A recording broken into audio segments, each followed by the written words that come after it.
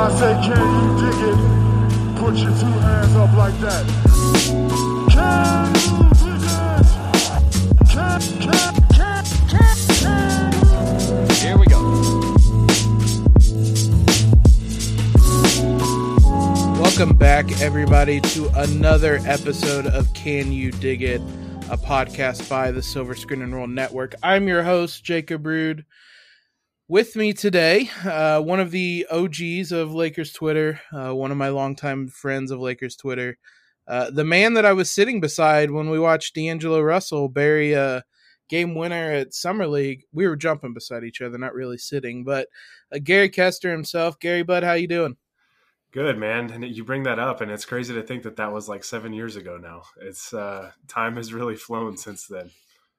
Yeah, that is I think that's the last time I went to the Lonzo Ball Summer League, but still, one of the few times I've been to Summer League, and I've been thinking about that with it being about a week or two away. So excited for that. And I'm excited because we're going to talk about a good chunk of the Lakers Summer League team that we know already after Thursday's draft, kind of led by Max Christie, the number 35 pick out of Michigan State.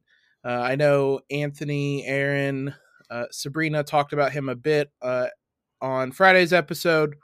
Still, though, now that we've had a couple days to process it, what are your thoughts on this pick? Were you surprised, as I was, that they seem to take a guy that's a bit more of a project? Not overly surprised by it. I mean, it kind of fits, I think, probably the mold. I think the Lakers have been stuck in like this win now mode, obviously, since they signed LeBron, right? So I think in the draft, I typically think that they go best player available, and I heard that the scouts really, really liked Christie a lot. So I think typically they're going to go best player available, especially going into this. I think the roster had like 6 guys on it, so they could afford to do that. But it kind of lines up with what Taylor Horton Tucker was, right? Like we knew right away he's not going to be ready to go, but he has a ton of upside. And I see that a lot with Christie. I think he's got a lot of physical tools to work with. I think mechanically, just some of his movements and the shot form I think is good, although I do think the shot form is going to need to be sped up at the next level. But I think there's a lot to like there, and I think the amount of minutes that he played as a freshman under Tom Izzo probably doesn't happen a ton.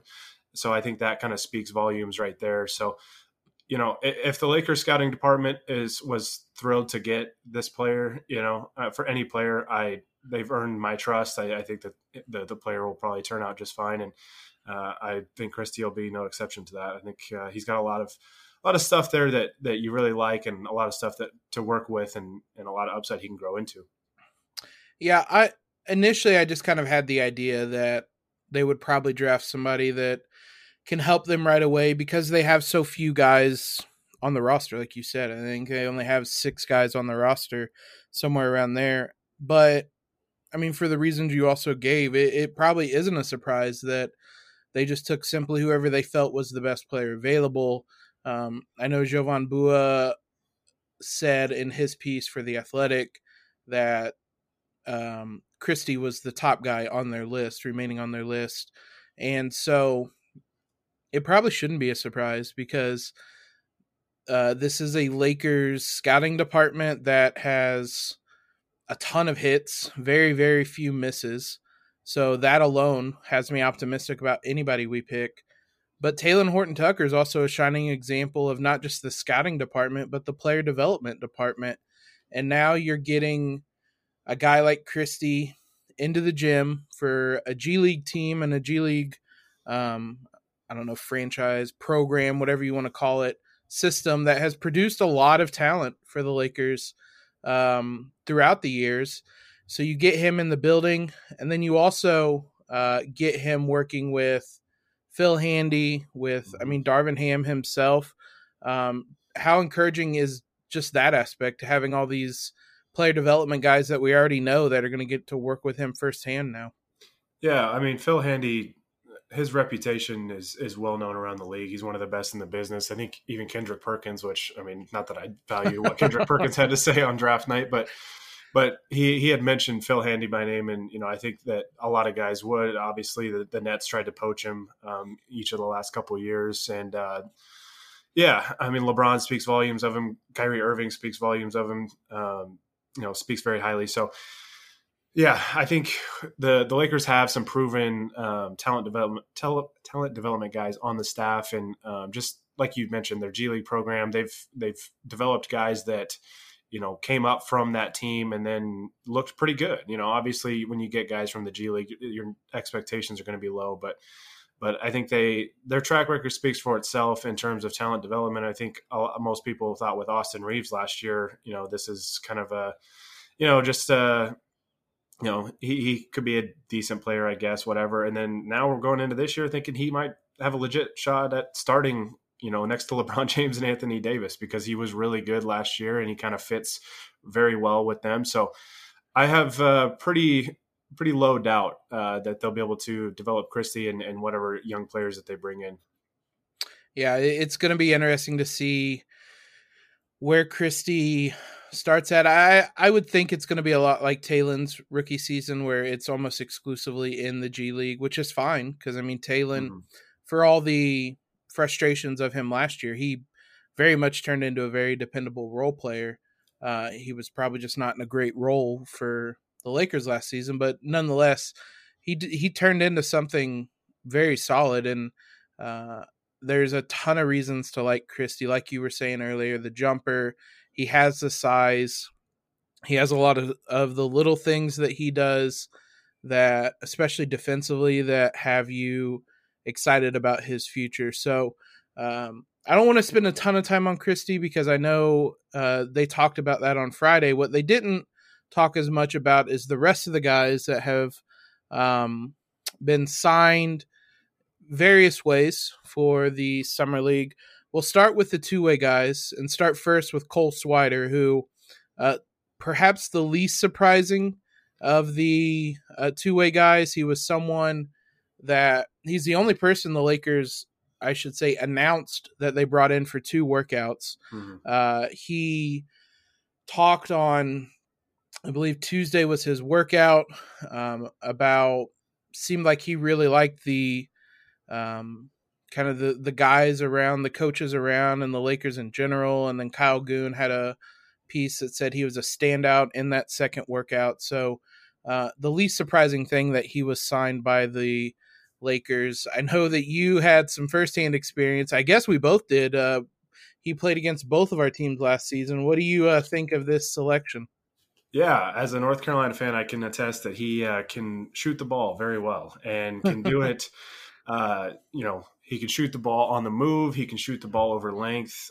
The frustrating part about that game, he scored 36 points at North Carolina. Luckily, North Carolina and Caleb Love came through in the clutch and won that game. But Cole Swider, man, he, at his size on the wing, to be able to shoot, different types of jump shots and to be able to shoot. I mean, Carolina threw multiple defenders at him and it didn't really matter. I think he was like 14 of 20 in that game and was just hitting all kinds of crazy shots. So, I think with undrafted guys or second round guys, I think what you're really looking for are players that have one really good skill, right? That they can translate to the NBA. And he's got the shooting skill down. I would be very surprised if that doesn't translate because, like I said, I think I tweeted that out on draft night. If you want good tape, just go watch that game. I mean, Carolina defended a lot of those shots very well, and he was just lighting it up. And he's doing it at pretty good size on the wing. So not surprised at all that he was picked up by the Lakers. I think as soon as he wasn't drafted, I think everybody kind of assumed, based on kind of what you talked about, Jacob,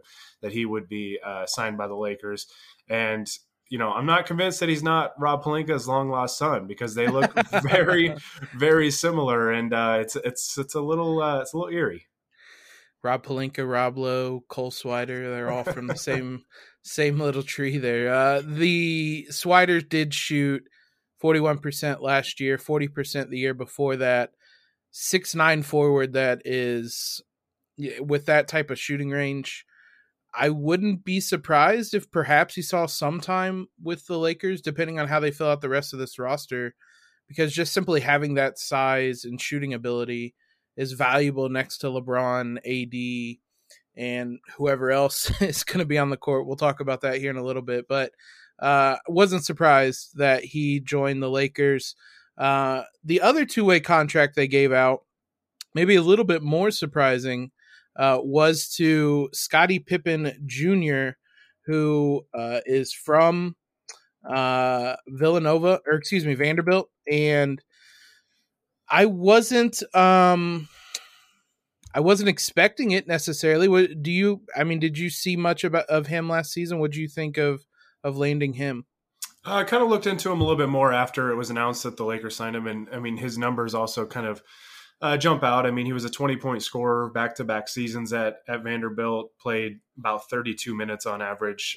So, I mean, got lots of playing time in his 3 years at Vanderbilt. So I think that is something to take note of. Went from his freshman year from 12 points to a 20-point score. That's a pretty big jump. The shooting kind of, was streaky, 34% from three overall. But I think 20 points, 4 assists, and, about 2 steals a game. So I think there's some stuff to work with there. I think, he's obviously at 6'1", he's not a very big guard. And, that can be kind of tricky in today's NBA, not being able to play multiple positions. And I think that's ultimately going to be what the Lakers really look for, especially with LeBron and Anthony Davis, guys that can play and defend multiple positions, but also LeBron can, play 1 through 5 on offense too. So, not to compare him to those guys, but I think the versatility standpoint is something the Lakers are probably going to look at, because I think last year, with the amount of small guards that they had on the roster, it was really difficult for them on both ends of the floor to do certain things that they wanted to do. So, obviously with a two-way guy like Pippen, it's, your expectations are pretty low, but I think the talent is definitely there. I don't think, you score 20 points a game on average for 2 consecutive seasons in Division I basketball by accident, right? I think being able to essentially, dish out 5 assists and score 20 points a game and in a bigger conference in the SEC, I think that speaks for itself. So I'm curious to see how they develop him, what he kind of looks like at the next level, but he can definitely fill it up. The interesting thing that I found out, this is hardly related to Scottie Pippen Jr. So his name is spelled differently than his dad's. It's actually not. On Scottie Pippen Sr.'s birth certificate, it is spelled with a Y. For whatever reason, he at some point started going by Scottie with the IE at the end, and it just stuck. I don't really know why. I didn't dive too deep into it to figure out, but legally his name is spelled exactly like his dad. But I was surprised for a couple of reasons. For one, he's a kind of an undersized guard that wasn't a particularly efficient scorer. 41% from the field, 32% from three. He scored 20 points per game, so he can get buckets, but maybe not the most efficient way possible. And just in general, the Lakers already have a number of guards on the roster. That's about the only position that they are kind of comfortable in, with Reeves, with Kendrick Nunn, with Russ for now. I was just surprised that they took a guard and used that two-way spot on him. But I mean, if anybody's earned kind of the benefit of the doubt, it's the Lakers scouting department. Also, these certainly aren't ironclad. The Lakers went into Summer League last year with Joel Ajayi, I can't remember exactly what his last name was, but he was one of their two-way guys, and I don't even think he made it to training camp as a two-way guy. So you can change this pretty quickly if somebody at Summer League shows out. And looking at the rest of the Summer League roster, the biggest other name is Sharif O'Neal, who obviously son of Shaq and someone that worked out for the Lakers last week. It was fun watching his press conference, because you could tell how excited he was just to work out for the Lakers. I mean, he said he was starstruck and speechless putting on the jersey. And if you want to endear yourself to Lakers fans, just talk about how much it means to wear a Lakers practice jersey, and they're going to be all in, as if they weren't already being Shaq's son. That being said, he didn't have the most productive college career. There was a number of reasons why. Do you have any thoughts on him as kind of a project type of signing? Not, not really. In all honesty, just it's tough to really go off of. And I mean, there was even what the reports that Shaq kind of wanted him to go back to Yeah. school, and yeah, it's I would love to be pleasantly surprised because I think it would be an amazing story if Shaq's son ends up turning into a legitimate NBA player and especially plays for the Lakers. That would be awesome. But yeah, my expectations are low just because there's not a whole lot to really go off of, right? That we got to see at the college level. So hoping for the best, but it's tough to have really many expectations just because there's just not a whole lot to really go off of. He has the size. He's 6'10", 225 pounds. Mm. But for a litany of reasons, he had a heart condition before his freshman season even started, kept him out for a while. There was a coaching change while he was redshirted that first year at UCLA. He transfers to LSU, has a foot injury that keeps him out for the latter half of his first season and the first half of his second season. So ultimately he plays 37 college games and only attempted, I think, like 84 shots in college. So there's just simply not a lot of tape to go off of. He was a pretty highly touted prospect in high school, but as you said, it was kind of sad to hear him talk at the workout that him and his dad weren't really on speaking terms so much during this pre-draft process. So you just kind of hope that this is kind of a bridge to maybe mend things a little bit, and just the novelty of having his son play for the Lakers hopefully is enough to get them back on speaking terms. The rest of the Summer League roster will include Fabian White from Houston, Vito Brown. He played at Wisconsin a few years ago. He's an older player who played in Spain last year, played in the G League a little bit. Javante McCoy from the Terriers. I'm looking at the tweet. I'm not sure who the Terriers are, but he will be joining. That's Boston. And I believe there was one other one that will be joining as well, but just kind of guys filling out the Summer League roster. RJ Cole was the other one who is from UConn who will be joining the roster. Do you know anything about any of these guys?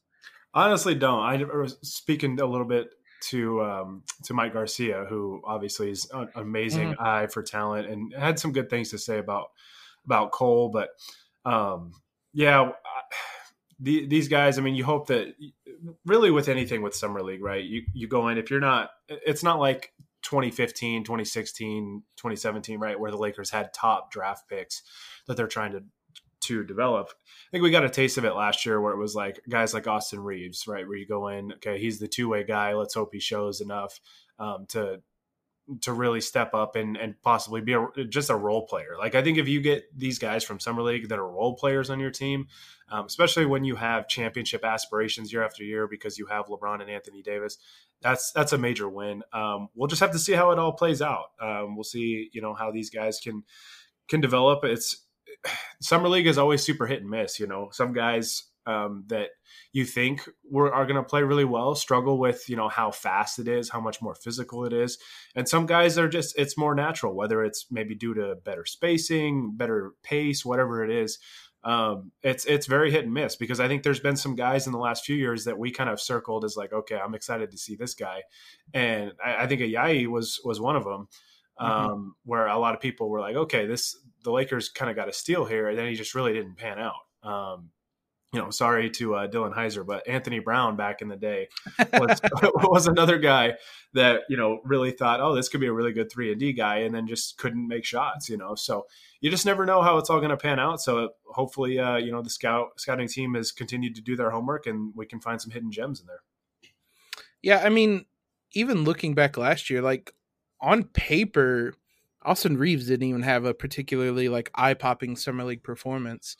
He did some little things and some stuff in there that caught your attention, but overall, he didn't exactly light the world on fire. So, nonetheless, it's fun to watch these guys, and the Lakers have a draft pick they'll get to watch. Right now, it's looking like with Christie, with all the guys we said, the two-way guys, and then you potentially look at Mac McClung, some guys like that, maybe Mason Jones, Jay Huff might play, and then potentially even Austin Reeves. Mix some guys in there, and it'll be a fun and interesting Summer League lineup. But before we get to Summer League, we have the offseason and free agency to talk about. And Kyrie Irving is the rumor that isn't going away. So we're going to discuss kind of the latest on that, what we think of that potential here in just one moment.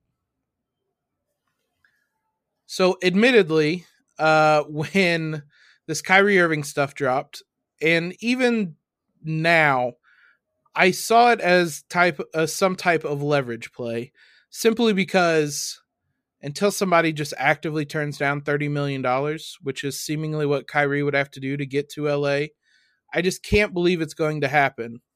That being said, where there's smoke, there's fire, and these rumors are not going away.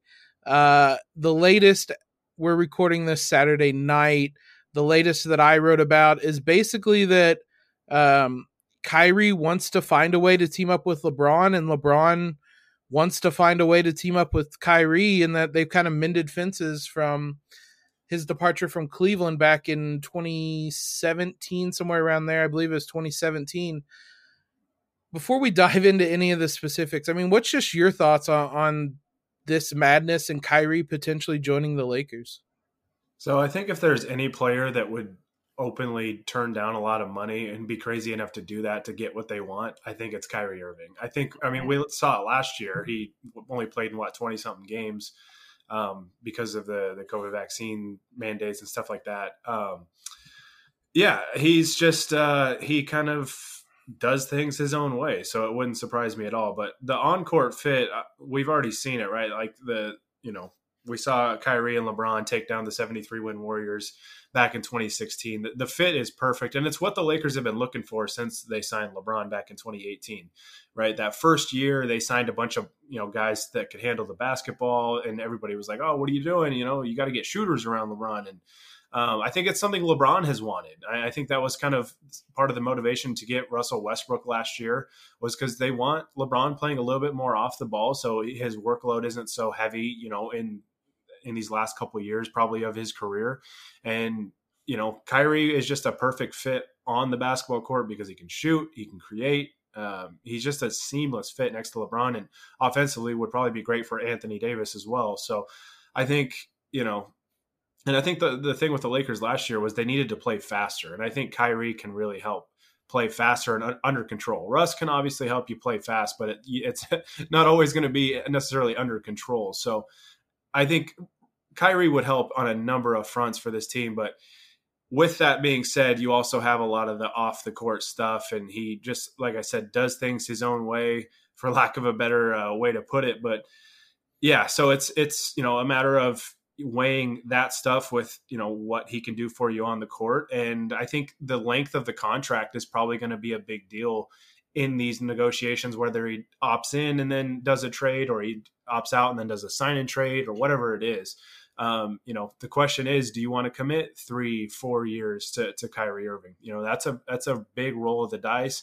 Might be great for you in the short term, but in the long term, you never really know what you're going to get. I mean, we saw it with Boston, which, I tip my cap to Kyrie for this, but he told Celtics season ticket holders, right, straight to their face, that he was going to resign and he wasn't going anywhere. And then a year later, he was out of there. He bolted, and like I said, I tip my cap to him for that. But it's kind of been that way in all of his stops, right? He was with Cleveland for a while, but things just go south pretty quickly with Kyrie. And as we've seen it with Brooklyn, I'm kind of amazed at how quickly that ship has really sunk. And now they might be losing Kyrie and then Kevin Durant shortly after. So it's a big risk either way, but on the court, he's a seamless fit. So it's there's a lot of moving parts with that, and that's something that the front office is really going to have to look at from all different angles. So seemingly the two biggest ways that, or maybe not biggest, most likely is a relative term, but the two most likely ways for him to come to LA would be turning down his player option. And I would say if he does that in this upcoming week, he's going to LA. I would imagine the date is probably Tuesday or Wednesday somewhere around then for his player option. That's when most options are in the NBA. But if he turns down his option, that means he's willing to accept, not necessarily. I mean, he could go out and seek a max contract. The people that could offer him a max contract are very few, the franchises, and you're talking like the Spurs and the Pistons and things like that. And I'm not even sure the Pistons can at this point. So if he opts out, you would assume that he's willing to take a pretty significant pay cut. And there's just been so much smoke at that point with the Lakers that you would kind of assume, and I think rightly so, he's coming to the Lakers if he opts out. If he opts in and asks for a trade, I think that's a little bit more difficult for the Lakers. Not that either option is particularly plausible, because there's simply no way that there's a 1-for-1 Kyrie Irving to the Lakers trade.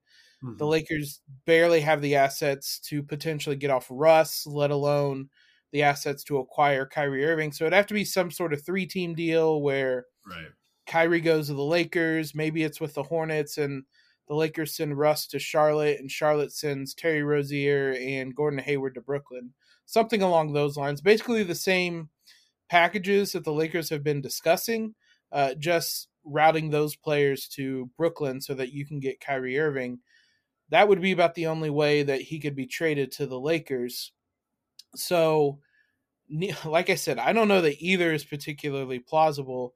The reason this is so difficult or enticing, whatever kind of word you want to use, is, as you said, on court, you could hardly ask for a guard that would make more sense for the Lakers than Kyrie Irving.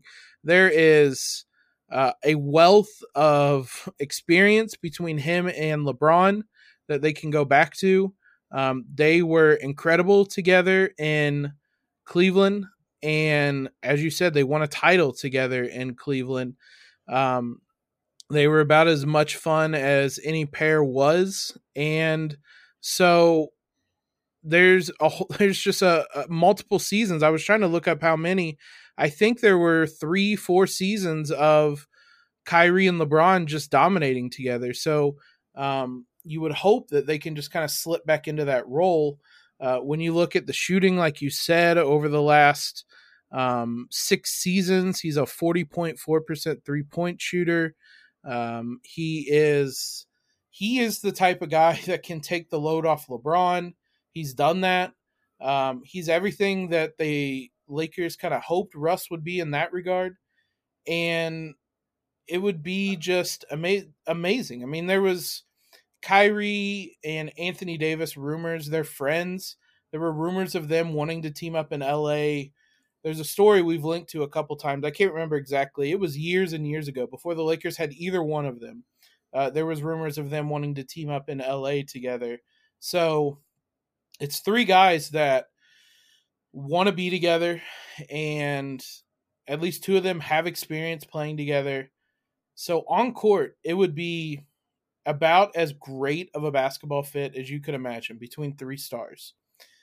But as you alluded to, you can't talk about Kyrie without talking about the off-court stuff, because over the last 3 seasons, for a variety of reasons, he's only played 103 games. Some of that is injury. Some of that wasn't. Some of that was him refusing to get the vaccine and sitting out 3/4 of the season last year. He only played 29 games, excuse me. And then his comments after the year were about how the team didn't have enough time to kind of get the chemistry together. And it's like, it's some of that lack of self-awareness, but if it isn't the consequences of my own actions. Exactly. So you can't talk about Kyrie without talking about the off-court stuff, and the fact that he just had, like you said, he hasn't been reliable, for a number of seasons, and now you're looking to him as the guy to help lead you to a title. How much do those off-court concerns kind of bother you or concern you?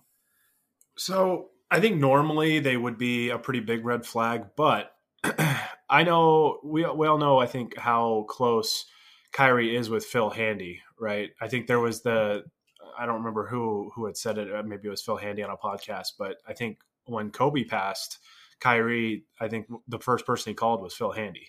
Mm-hmm. So there's that link there as well. And I think you have the right man for the job at head coach. I think with Darvin Ham, I think he's a no nonsense guy that can relate really well to players and is going to lead and command a locker room.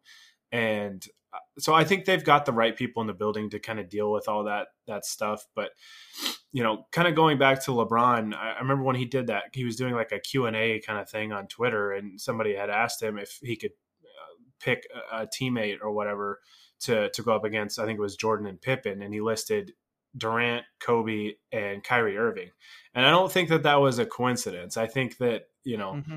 maybe these two have been kind of working something here for a little bit, but I also, I thought it was interesting. I didn't read like much into it that he didn't name Anthony Davis, because I think, Davis would probably be a better fit to go up against, two all-time greats because of what he does on both ends of the floor. But I think that was notable that he listed Kyrie, and I think the respect. I don't know, how their relationship is, obviously, but I think there's at least a mutual respect there that those two could work it out and could figure it out. So I think the Lakers have the right people in the building to try and minimize some of that risk. Obviously it's never going to be zero risk because, as I mentioned, Kyrie just does things his own way. But yeah, I think that type of stuff is pretty noteworthy. And I just think, I don't know. I think the Lakers have put themselves in such a mess that they're going to have to take a risk. They're going to roll the dice some way, shape, or form this offseason. Whether it's rolling it back with Russ, or they're trading Russ and taking longer contracts, or they're getting a guy like Kyrie, there's going to be risk some way because this is the hole that they've dug themselves in. So I think Kyrie, if you're going to go a risky route, I would say go high risk, high reward kind of thing, because Kyrie, sure, could absolutely just tank a locker room and could just tank your franchise, and you have to get rid of him and recover from it or whatever. But at the same time, we've seen what he can do, right?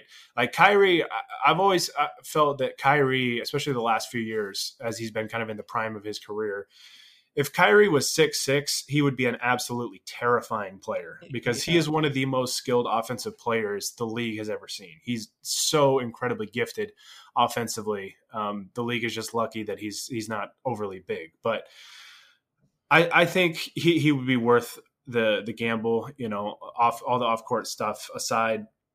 Like I said, the offensive fit is just it's seamless. It's exactly the type of player that they've been looking for, that LeBron wants at that lead guard position. And we got we got to see LeBron play off the ball a little bit more last year, and he was super efficient. I think he was really comfortable with it. And I think if you could do that with Kyrie running the show, and you have those three and you can stagger those lineups in different ways. Obviously, you got to hope that Davis and really all three, right? LeBron, I think you should expect to maybe play like 60 games. Yeah. I think that would probably be wise to manage him as much as you can with him being at his age and on his mileage. But then you got to worry about Kyrie and Anthony Davis being able to stay healthy, because it's something that they've struggled with. So there's a lot of different moving pieces there. But man, I think the reward, it's such a high reward that I think I would be in favor of pulling the trigger on it and taking a chance with the risk that comes with it. Speaking of his off-court shenanigans, one of the nicknames listed on Basketball Reference, I don't know that I've heard before, is World B Flat. So shout out to whoever came up with that. It's interesting, as you said, that with the Lakers having dug themselves a hole, and that's something I had said and written, that they screwed up with Russ and they were going to have to take a hit in some way or another.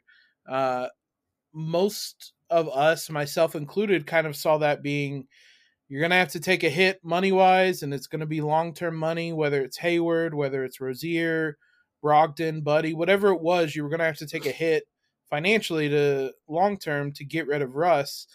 This is a different route where it may not hurt you financially, but this is about as high risk, high reward as you're going to be able to get, because at his best with Kyrie and LeBron are enough to win a title, as we saw.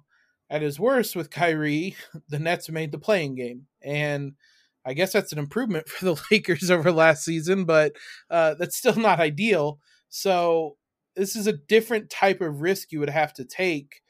And so it's interesting in that regard how the Lakers view that. Would they rather take the risk with Kyrie? Would they rather take the long-term financial hit with Hayward and Rozier, knowing that Hayward is probably going to play about as many games as Kyrie has the last couple seasons for the rest of his contract? So it's a calculus the Lakers are going to have to make. And amidst all of this is suddenly a question of, I know this is a what if that's a couple steps down the line, but what if Kyrie does opt out and he does take this taxpayer mid-level exception? What do you do with Russ now? Because now you have Kyrie and Russ on the roster together. There's no way that's going to work. So what do you do with Russ at that point?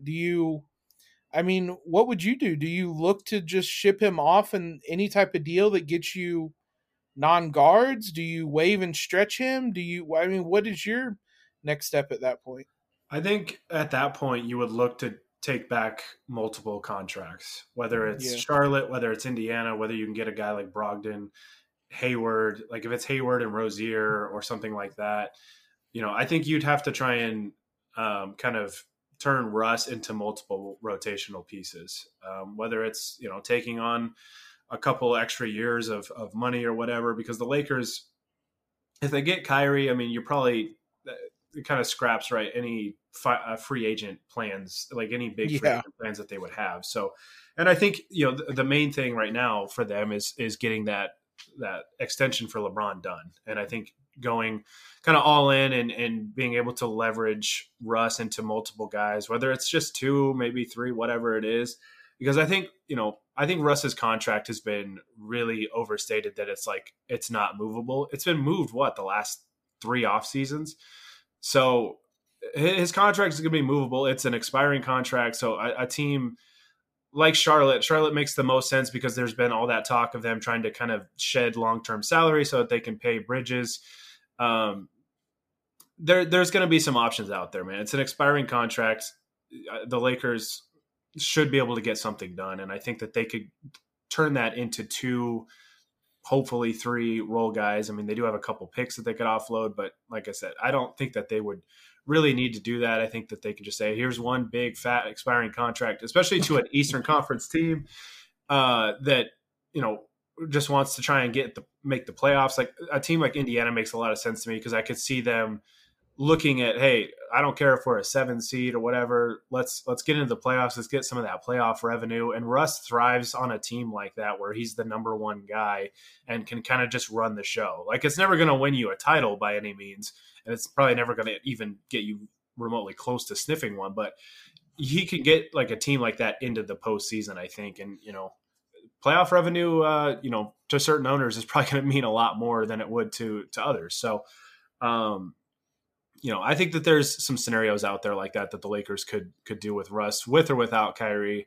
I think that probably still makes the most sense. If you can turn him into a guy like Kyrie, great. But I think the Lakers will still be able to trade him, whether it's 2-team, 3-team, whatever it is, into multiple role players that have some money on the books longer than beyond this upcoming season. So they'd be kind of sacrificing a little financial flexibility in the next couple of years, but you'd get off Russ's deal and probably get some guys that would be a better fit for your team. The Knicks are going to be another team to probably throw in there is if they strike out on Brunson, because you have a lot of contracts that match up. Fournier, potentially Derrick Rose, Alec Burks, Nerlens Noel, Cam Reddish, who the Lakers tried to trade for. Julius Randle technically has a contract there. I don't know that either side would want that reunion. Does it change how willing you are either way? If the Lakers get Kyrie on this taxpayer mid-level exception, does it change how willing you are to include draft picks with Russ to offload him? It depends on the return. I think if you can so the Lakers, I really just want them to put an emphasis on the wing position this offseason because they found guys off the street in Wenyen Gabriel and Stanley Johnson last year who were positive players, like were good role players, and they were scraping the barrel for wing players. So if you can get some more guys like that, like, I don't want to say nice things about the Clippers, but the Clippers obviously value wing players. Like, you look at their roster, it's just loaded with wings. And that's kind of just what the modern NBA is, right? I mean, you saw it in the NBA finals this year. Wing players put a stamp on those NBA finals, right? Like, Andrew Wiggins was a really, really good, impactful player for the Warriors, and they probably don't win that title without him, with his defense on Tatum and his offensive performance in Game 5. It's just, you've got to have those in today's NBA. So if they could turn Russ into, one or two decent wing players, or, wing type players, I think that would be a major win. So that's all my only ask of the Lakers this year, is to put more of a premium on the wing position, because you got two guys off the street last year that came in and showed flashes of good things. Imagine what you can do if you actually poured, some resources into finding those types of players in free agency. The good news is I believe the only actual upcoming free agent the team has been linked to is Nicholas Batum, one of those wings that's also on the Clippers. That kind of proves multiple points you had there. But Batum, it was Chris Haynes that said the Lakers are among the teams interested, but he's going to remain with the Clippers. So it doesn't do much in terms of addressing the wing depth on the Lakers, but it does. It is an encouraging first step, I guess, that those are the types of players they're interested in, because, as you said, they have no wings, and they barely had them last year. And Stanley Johnson, Wenyen Gabriel they were like among the top 7 best Lakers last season, which is both a testament to how hard they worked. I don't want to disparage them for that, but also kind of shows how bad the Lakers roster was last season, because both guys were free agents during the season. And if you're a free agent during the season, as in the way that they were, then there's some pretty big flaws in your game. And with Stanley Johnson, we started to kind of see that as the season went on, but both guys were impactful. I want both of them back last year, but they can't be two of your better perimeter kind of big men or forward options. Like, they need to be 4th, 5th down that list. Right. So the Lakers, I agree, need to put a premium. Just about every other free agent they sign the rest of this offseason needs to be like 6'7" or taller, because they have enough guards, and everybody else needs to help fill out those small forward, power forward, center minutes. So it's set up to be a wild offseason. I haven't even really given a lot of thought to anybody else the Lakers could potentially sign, because the Kyrie stuff has just dominated the landscape for the last week. It's a wild story that I don't think is going away until he potentially signs an extension in Brooklyn. If he does, kudos to him for leveraging the Lakers into a huge contract. But as you said kind of early on, it certainly doesn't seem like, if there's anybody that would be this crazy, it would be Kyrie. One other thing that worth noting, I made note of and forgot to mention it earlier. It's going to be interesting. You mentioned the contract length as well. If he signs for the taxpayer mid-level exception, it's going to be interesting, because I would imagine that's going to be a short-term deal until the Lakers get his early bird rights or his bird rights, whatever. I don't know enough about the CBA.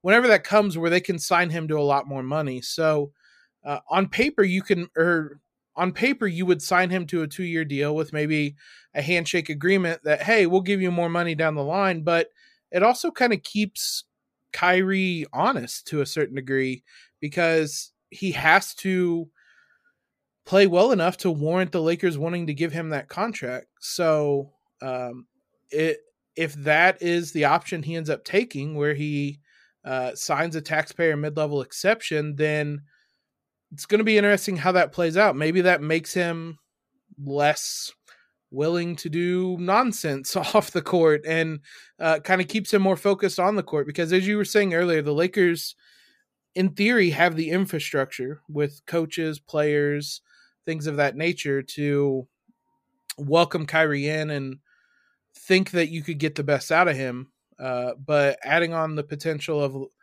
that contract and him needing to play well enough to warrant the Lakers giving him that big of a contract could be another thing that factors into that. Do you think this time next week that Kyrie Irving is a Laker? I'm going to say yes. And it's funny, Wow. a week ago, I thought it would have been a total pipe dream, right? But Yeah. with a guy like Kyrie, anything is possible. So, but yeah, just there's been more and more smoke each day. And, you know, I think it's going to go one of two ways. I think he's going to end up either with the Lakers or he's just going to go back to the Nets. I don't think that these other teams, you know, and I could be totally wrong about this. Like, this is totally speculative on my part, but I think the Lakers stuff is real from, you know, what I've heard. And, you know, I'm not a reporter or by any means, but I've heard that the Lakers are really in their own tier when it comes to if he's going to leave the Nets. It's the Lakers, and then there's a big gap between them and everybody else. I think LeBron being there, Phil Handy being there, AD being there, and it's, you know, it's the Lakers, right? It's LA. They're the premier franchise of the league. So you got all that stuff. I don't know. I'm about 50-50 on it. I guess for the sake of this, I'll just say 51-49 in favor of the Lakers. But I'm at the point where I would not be surprised at all now if it happens, which a week ago I would have laughed at you if you had said it, because, you know, especially taking the taxpayer mid-level exception. I still don't think he ends up doing that because he did forfeit a lot of money last year. So I think ultimately it'll be a sign and trade. It's just a matter of, can you get a third team to cooperate that wants to take Russ, and can we get the right pieces to Brooklyn and that sort of thing. Like I said, there's a lot of moving parts because they have to wonder how it's going to impact Kevin Durant too. Because if they trade Kyrie and then Kevin Durant says, all right, I'm next, get me out of here. They're looking at going into from being, you know, seemingly a contender to basically tanking, which the draft next year is a good one to tank for. You know, there's some really good prospects, and maybe that's something they want to do. But I don't know. I wouldn't be surprised at all if it happens at this point. I'm not even sure they own their pick next year. Houston has their pick next year. Well, then good for the Rockets. Yeah, the Rockets, who the Rockets might be that third team that steps in and says, "Get Kyrie out of there." Everybody slated the Rockets for taking all those draft picks instead of Ben Simmons, and fair play. They are probably salivating at this because they can swap next year's pick. They own the 2024 pick. They can swap the 2025 pick. They own the 2026 pick. Like, good Lord, what a situation Houston's in. It's going to be interesting to see if a trade is the option, how much that Brooklyn factors in KD to that discussion, because KD probably has to give them some sort of approval to be like, if you trade for Hayward and Rozier, that's enough for me to want to stay, and but if you trade for Brogdon and Buddy, then I'm out, or something along those lines. So he's going to factor into that somewhat too, which also, I mean, that's just another complication under this 3-team trade type of thing. And whether Brooklyn would rather lose Kyrie for nothing, or they would rather trade Kyrie and then have to trade KD. I don't know. That, to me, all these reasons that I'm giving, and the fact that I know we've said that if anybody would do it, he would do it. And you kind of use the basis of, well, he lost, I think it was around $17 million last year. Mm-hmm. To me, that would be like reasoning for him not to forfeit another $30 million, because then that means you're giving up $47 million in the last year and a half, which, look, he's made a ton of money, and maybe coming to LA and playing with LeBron and rehabilitating his image somewhat gets him a shoe deal again. I don't really know, but there's just so many ifs and things that factor into this that I still don't think it's going to happen. If I'm wrong, then it's a wild day in Lakerland, but ultimately there's just so many things that have to happen that I just can't see it happening until it does, basically. So we'll see. It's a wild week. Next time I talk to you guys, we'll probably know whether Kyrie is going to be or whether Kyrie is a Laker or not.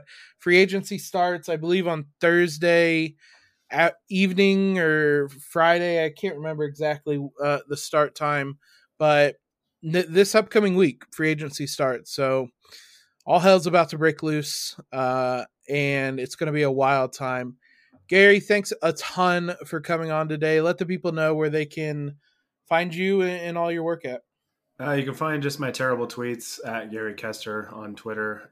Make sure you follow Lakers Outsiders as well. But that's pretty much it. I'm excited for this offseason, a lot of pressure. And I think that's another factor, not to go off on another tangent here, but I think there is a lot of pressure on this front office to get something done and clean up the mess that they made last year. So I think if Kyrie is a legitimate possibility, that's kind of why I think it does get done, is because I could see the Lakers saying, we got to do whatever we got to do to get this done, because this could really erase some of our mistakes from last year and could get us back on the right track. And, Rob Pelinka, like I said, there's just a lot of pressure on him this offseason to get it right. And especially with LeBron not signing that extension yet, I can see the Lakers putting all their chips, pushing them all towards the center of the table. So we'll see. It's going to be fun, though. There's going to be a lot of fireworks this offseason. Yeah, the LeBron's extension is going to be looming over everything the Lakers do in the next month until he can sign it in the beginning of August. Rob Pelinka went out there during exit interviews and said, I'm the one that makes the decisions around here. So he's the one sitting on the hot seat now. So that is going to impact the decisions they make this offseason, and whether that means they're more likely to go get Kyrie or not, we're going to find out in the next week. But I'll be back next week with another guest to react to whatever has happened in the free agency landscape, whether it's Kyrie, whether it's a rush trade. I'm sure a lot of craziness will have taken place in the next week. So be sure you guys are subscribed and join us for that discussion. Until then, everybody have a great week and buckle up, because it's going to be a fun one.